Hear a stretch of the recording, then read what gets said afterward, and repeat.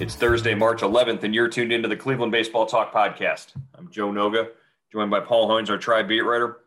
Hoynesy, the Indians are getting ready for a trip up to Peoria to face the Padres. Should be an interesting experience with Shane Bieber on the mound, and at least, by my count, 8 or 9 former Padres farmhands or players in the Indians camp right now.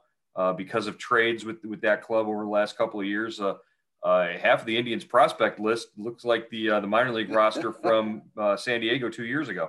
Yeah, the Indians would probably be able to field a whole lineup of former Padres if they wanted to play against their old team today. Yeah, but Shane Bieber is 100% Cleveland, drafted and raised. He's going to be on the mound, I believe, his third start of the spring. And Terry Francona said, he's never looked at a spring training ERA. And you would do good not to look at Shane Bieber's spring training ERA right now because it's 16.20. But that's nowhere near an indication of who Shane Bieber is, I don't think, as we get ready to really sort of get into the grind of spring training these next couple of weeks. Yeah, it's, like we've said time and time again, Joe. I mean, Francona is a guy that goes on track record. He is not swayed by what happens in the desert, either good or bad to a certain degree. I mean, he enjoys it. He enjoys seeing the young players do well, but he's got a lot of mileage in that brain of his. He knows, all the elements that go into making a great ERA in spring training and a bad ERA in spring training. The same with the batting average. So, this is he's what do they call practical? He's a practical manager. He's a pragmatist. Is that it? That's exactly pragmatic. Right. Yeah, and and he listed some of those factors. Maybe the wind's blowing out one day. Maybe you're facing a guy up from minor league camp in one of your games. Maybe there's a hitter who played winter ball and he came into camp, ready and hot, and he hit from the beginning. There are a number of those factors, and he said, like you like to say, the desert is a mirage. There's there's a lot that you can get fooled on in spring training, so don't get caught up in numbers. And I don't think with Shane Bieber's track record, they're going to do that.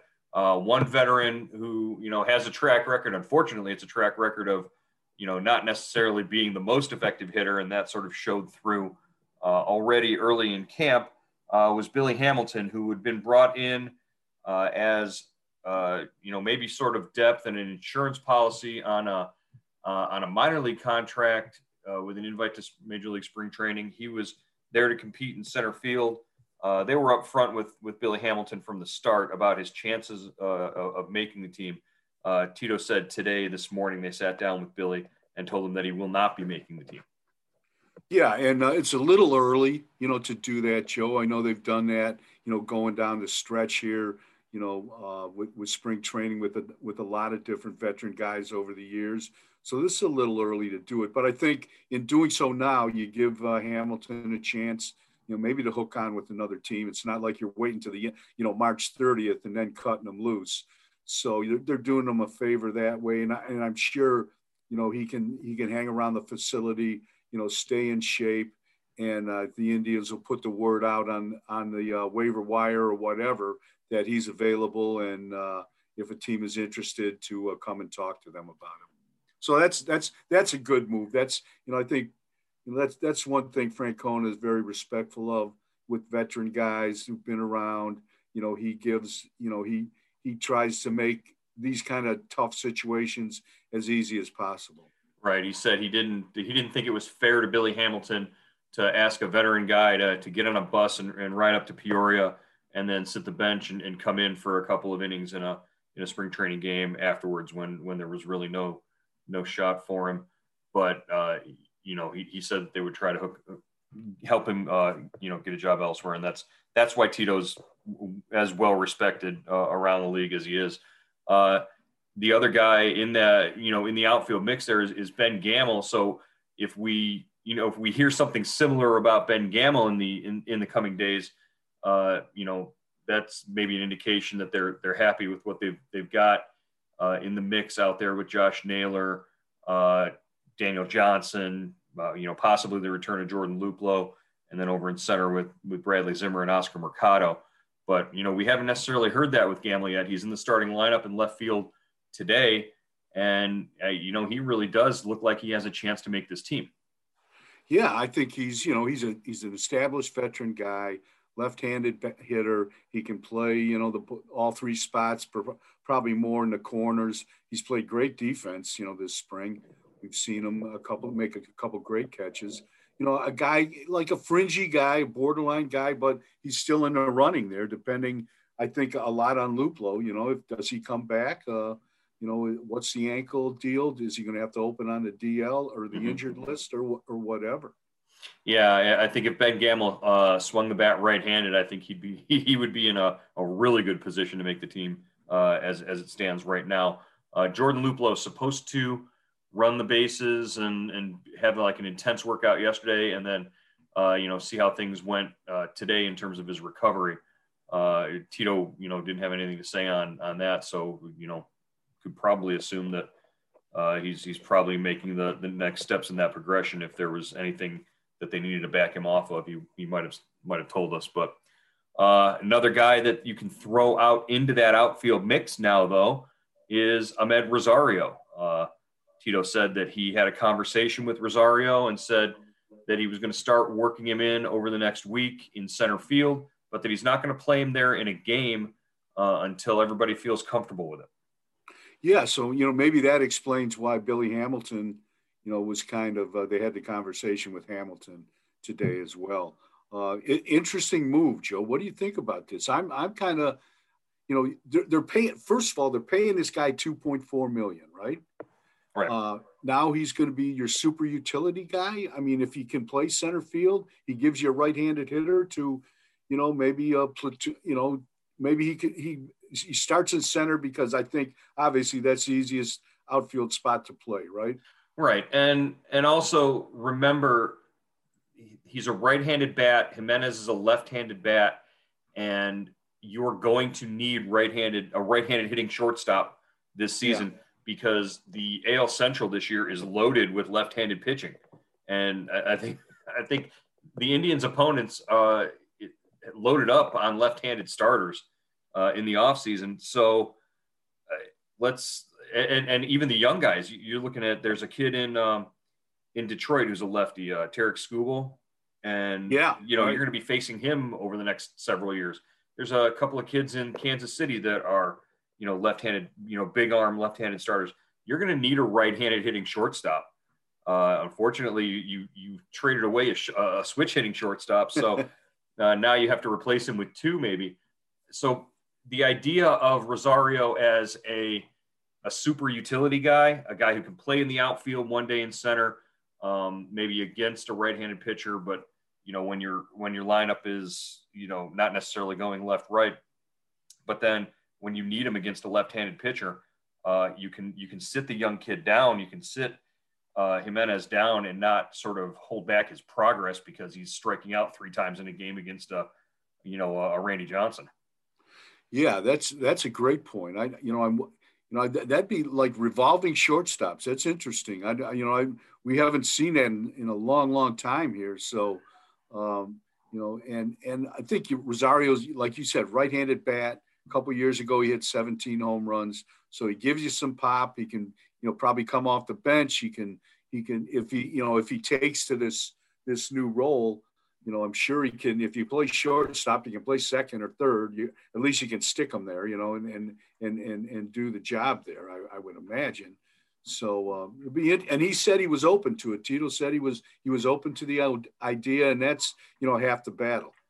Right, and one of the things that Tito pointed out is he said that every team that's been competitive and successful has a guy who they can sort of move around like that. He said, a quote from Tito, pretty much every good team out there, they want a guy who can move around and be really versatile. It really helps. It may not be the analytics or the way they view the game, but as a manager, when you have a guy that can move around and he's dependable, it goes a long way. So that really is sort of what he's thinking about Amed Rosario in this role. If he can do it, it gives him lineup flexibility. It gives him positional flexibility.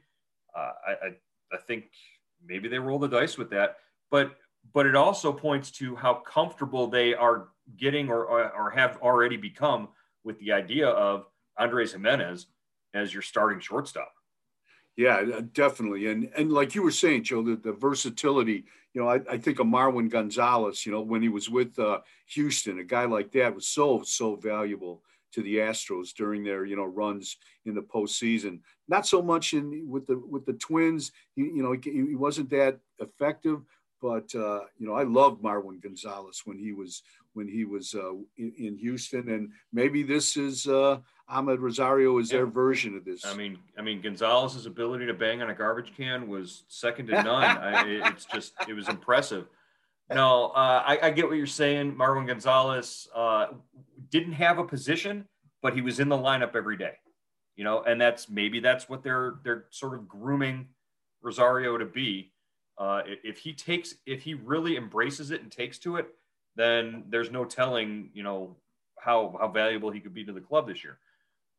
Again, it all, is predicated on whether or not Giménez can, like Tito said, make all the plays at short and keep his head above water offensively. And if he can do that, then the Indians are in good shape there. With Indians baseball right around the corner, there's never been a better time for you to register for Indians Subtext. Our subscriber-based service gives you the inside scoop and analysis on the Indians. For $3.99 a month, you get everything we're hearing and the first word before things are announced. We text you big breaking news directly to your phone, even before it's up on Cleveland.com. And you can text us directly with your questions and opinions. It's a great way to avoid the trolls on social media, and it's the only way to get your questions and comments on the Cleveland Baseball Talk podcast. Why should you sign up? Here's one of our subscribers, Bill from Arizona. I think it's great the way you guys have handled it this year, and appreciate the fact that, you usually, when you're able, respond pretty quickly, either just to me or to everybody. And it's nice to have a little insight on some things, and then maybe an hour or two later, the story will break. I kind of feel like I'm sort of, on the QT in the know, and it's fun. Bill and all of our Indian Subtext subscribers agree. There's a lot going on with the team, and the best way to keep up is with Indian Subtext.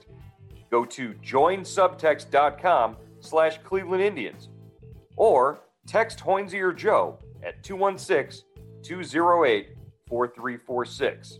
Again, that's joinsubtext.com/Cleveland Indians or send a text message to 216-208-4346. We look forward to having you as a member of Indian Subtext. All right. Moving forward, actually, let's take a look back. Yesterday, the Indians fell to the Angels at Goodyear Ballpark. Cal Quantrill scuffled a little bit in his start. Tristan McKenzie came in for 3 innings after that, and seemed a lot better in terms of his command afterwards.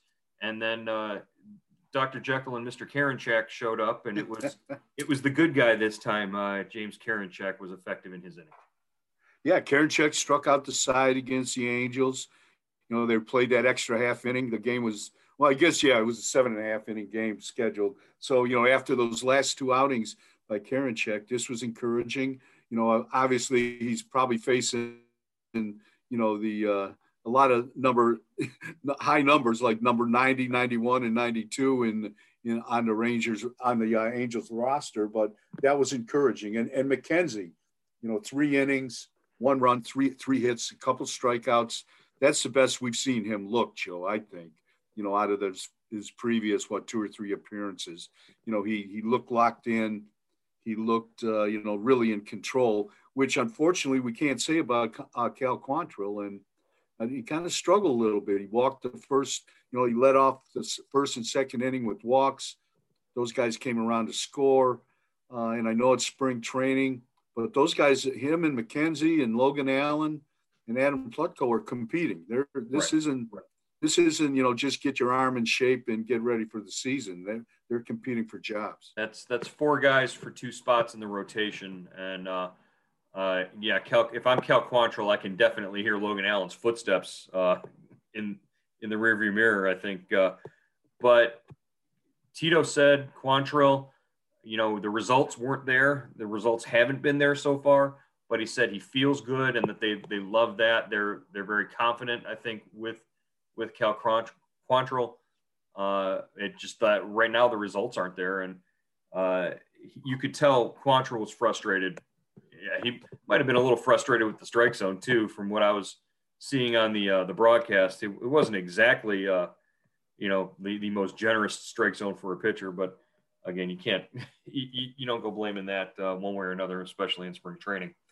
So yeah, the Indians today will be in Peoria. A lot of familiar faces again, as we said, with the Padres. What are we looking for today and for the rest of the way out? Well, I think Bieber. Let's can he give a Bieber like a performance? He's coming off the B game where he threw 3 innings, 1 run, 5 strikeouts. That's a good indication. We've seen good starts from Savali and Plesac. Really kind of dominant starts, and I would think. Plesac is probably, Bieber, this is probably time for him to, go 3 or 4 innings and, just give us an indication, a little peek at why he won the Cy Young last year. Speaking of B games, yesterday the Indians 7-1 in a B game against the Reds over at the Goodyear Complex. Harold Ramirez, first sort of action that he's really seen, went 3 for 3 with an RBI and a double. Owen Miller had 2 hits, including a 3-run home run. Miller, one of the infielders that they acquired in the Mike Clevenger trade, and he looks like he can hit. And I know you've heard this before, but Gabriel Arias, another hit for the Indians. This kid just keeps impressing. Yeah, just he's had a great camp. You couldn't ask for a better camp if you were 19, 20-year-old kid on a new team, your first really extended look by your new team, and you hit everything that comes across, everything that's pitched to you. And he's he's run the bases well, he's throwing well, he's shown the ability to play short and second base. He's got to be loving life right now. Yeah, he just turned 21, so he could celebrate pretty much any night that he wants after one of these games. But just good to see this kid. It really, he's going to open the season in the minors, whether it's at AA or AAA. But I wouldn't be shocked if maybe they kept him over at the alternate training site. I think they would want him to get in to stay in games, but alternate training site might be an option for this kid at some point. He just was there last year. Yeah. He was there last year. Why not this year? You could keep him there and have him, playing whatever inter squad games or whatever. And then when, the AA or single A teams start playing in May, maybe, just move him to one of those rosters where he can play every day. Lefty Kyle Nelson, 3 strikeouts in a scoreless inning in the B game yesterday as well. Some of these guys, guys like Kyle Nelson, Kyle Dowdy, Trevor Stephan, these guys are really sort of giving the Indians coaches a lot to think about when they make their appearances, because they've really pretty much kept teams off the board every time out. Yeah, that's the group of guys that are trying to make an impression, Joe. I think a guy like Kyle Nelson, he's done nothing but get people out all spring, mm-hmm. And that really kind of this is their first time that they're getting a look at him. The big league staff is getting a look at him. Tito said he's on their radar, so he's a guy that puts himself in position. Maybe I don't think he's going to make the opening day roster, right. But he certainly could help them in June or in mid-season or in August, sometime like that. Ultimately, all it gives the Indians the ability to do is say our backups are better than your backups. I think at this point, But That's exactly right. Manny Acto, when he was a manager here, used to say when you win a lot of games late in spring training, that means your minor leaguers are better than the other teams. Well, that should be the case if the Indians are ranked as high as they are, by Major League Baseball, MLB Pipeline with their rankings that came out this week. We can get into that talk at another time. Before we go, I wanted to take a minute here. Joe Tate, the legendary broadcaster, longtime Cavaliers, play-by-play man, who also did, 16 years of Indians play-by-play. He was on the TV call when Lenny Barker threw his perfect game. He was as much a part of Indians history as, he meant to the Cavs, I think. People in Cleveland grew up listening to Joe Tate, and we were so spoiled. We were just so spoiled by his greatness and his ability to paint pictures with words. I think just not having him around anymore. He passed away yesterday at the age of 83. It really is a loss for Cleveland. We've seen too much of it this year.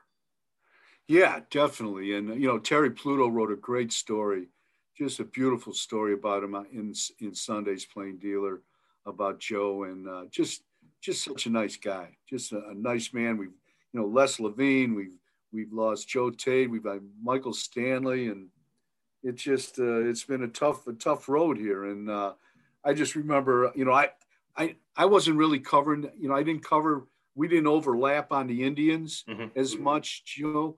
I mean, but I just remember, Joe Tate to me was like the voice of winter. It was like when you were driving at night somewhere, going to a game or coming home from someplace and you're listening to the Cavs.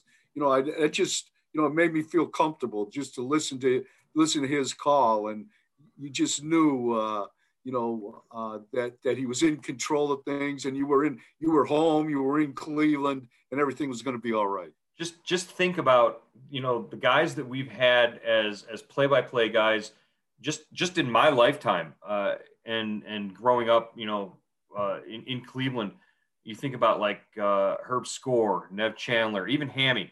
We're so spoiled with Hammy and how great he is. But Joe Tate's name is in the rafters at the Q. Just a quick, story for me. When I was in sports broadcasting class at Walsh University back in the late 90s, Jim Clark was the teacher, and he had a relationship with Joe Tate.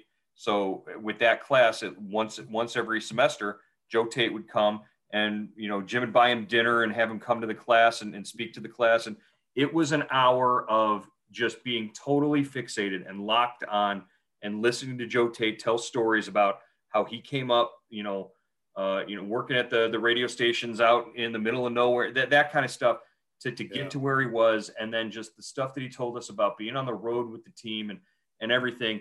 It was a real inspiration, at least for me, to want to continue on the road that I was on to get to where I am. And, I look back on that really fondly, because I would stick around and just ask him questions and just be around. You didn't want the night to end that night. Yeah. That was sort of the thing was, and he was so generous in giving of his time, so gracious, answering every question and just being there, knowing, these kids who were 18, 19, 20 years old, just answering all of our questions. It was left a great impression on me at the time. So really going to miss Joe Tate. Yeah, right. I thought, what Terry wrote, that, he wasn't afraid to die, that he was almost kind of looking forward to it, not forward to it, but what he was looking forward to, what was the next step. If there was another dimension out there, I thought that was really, it sounded like he was really at peace with himself. Well, and hopefully they're playing basketball in that next dimension that he's at, and hopefully he's got a courtside seat to be able to call it, because that's what he did best. All right, Hoinsey, we'll be back with you, wrap up the week on Friday here on the Cleveland Baseball Talk podcast. We'll talk to you then.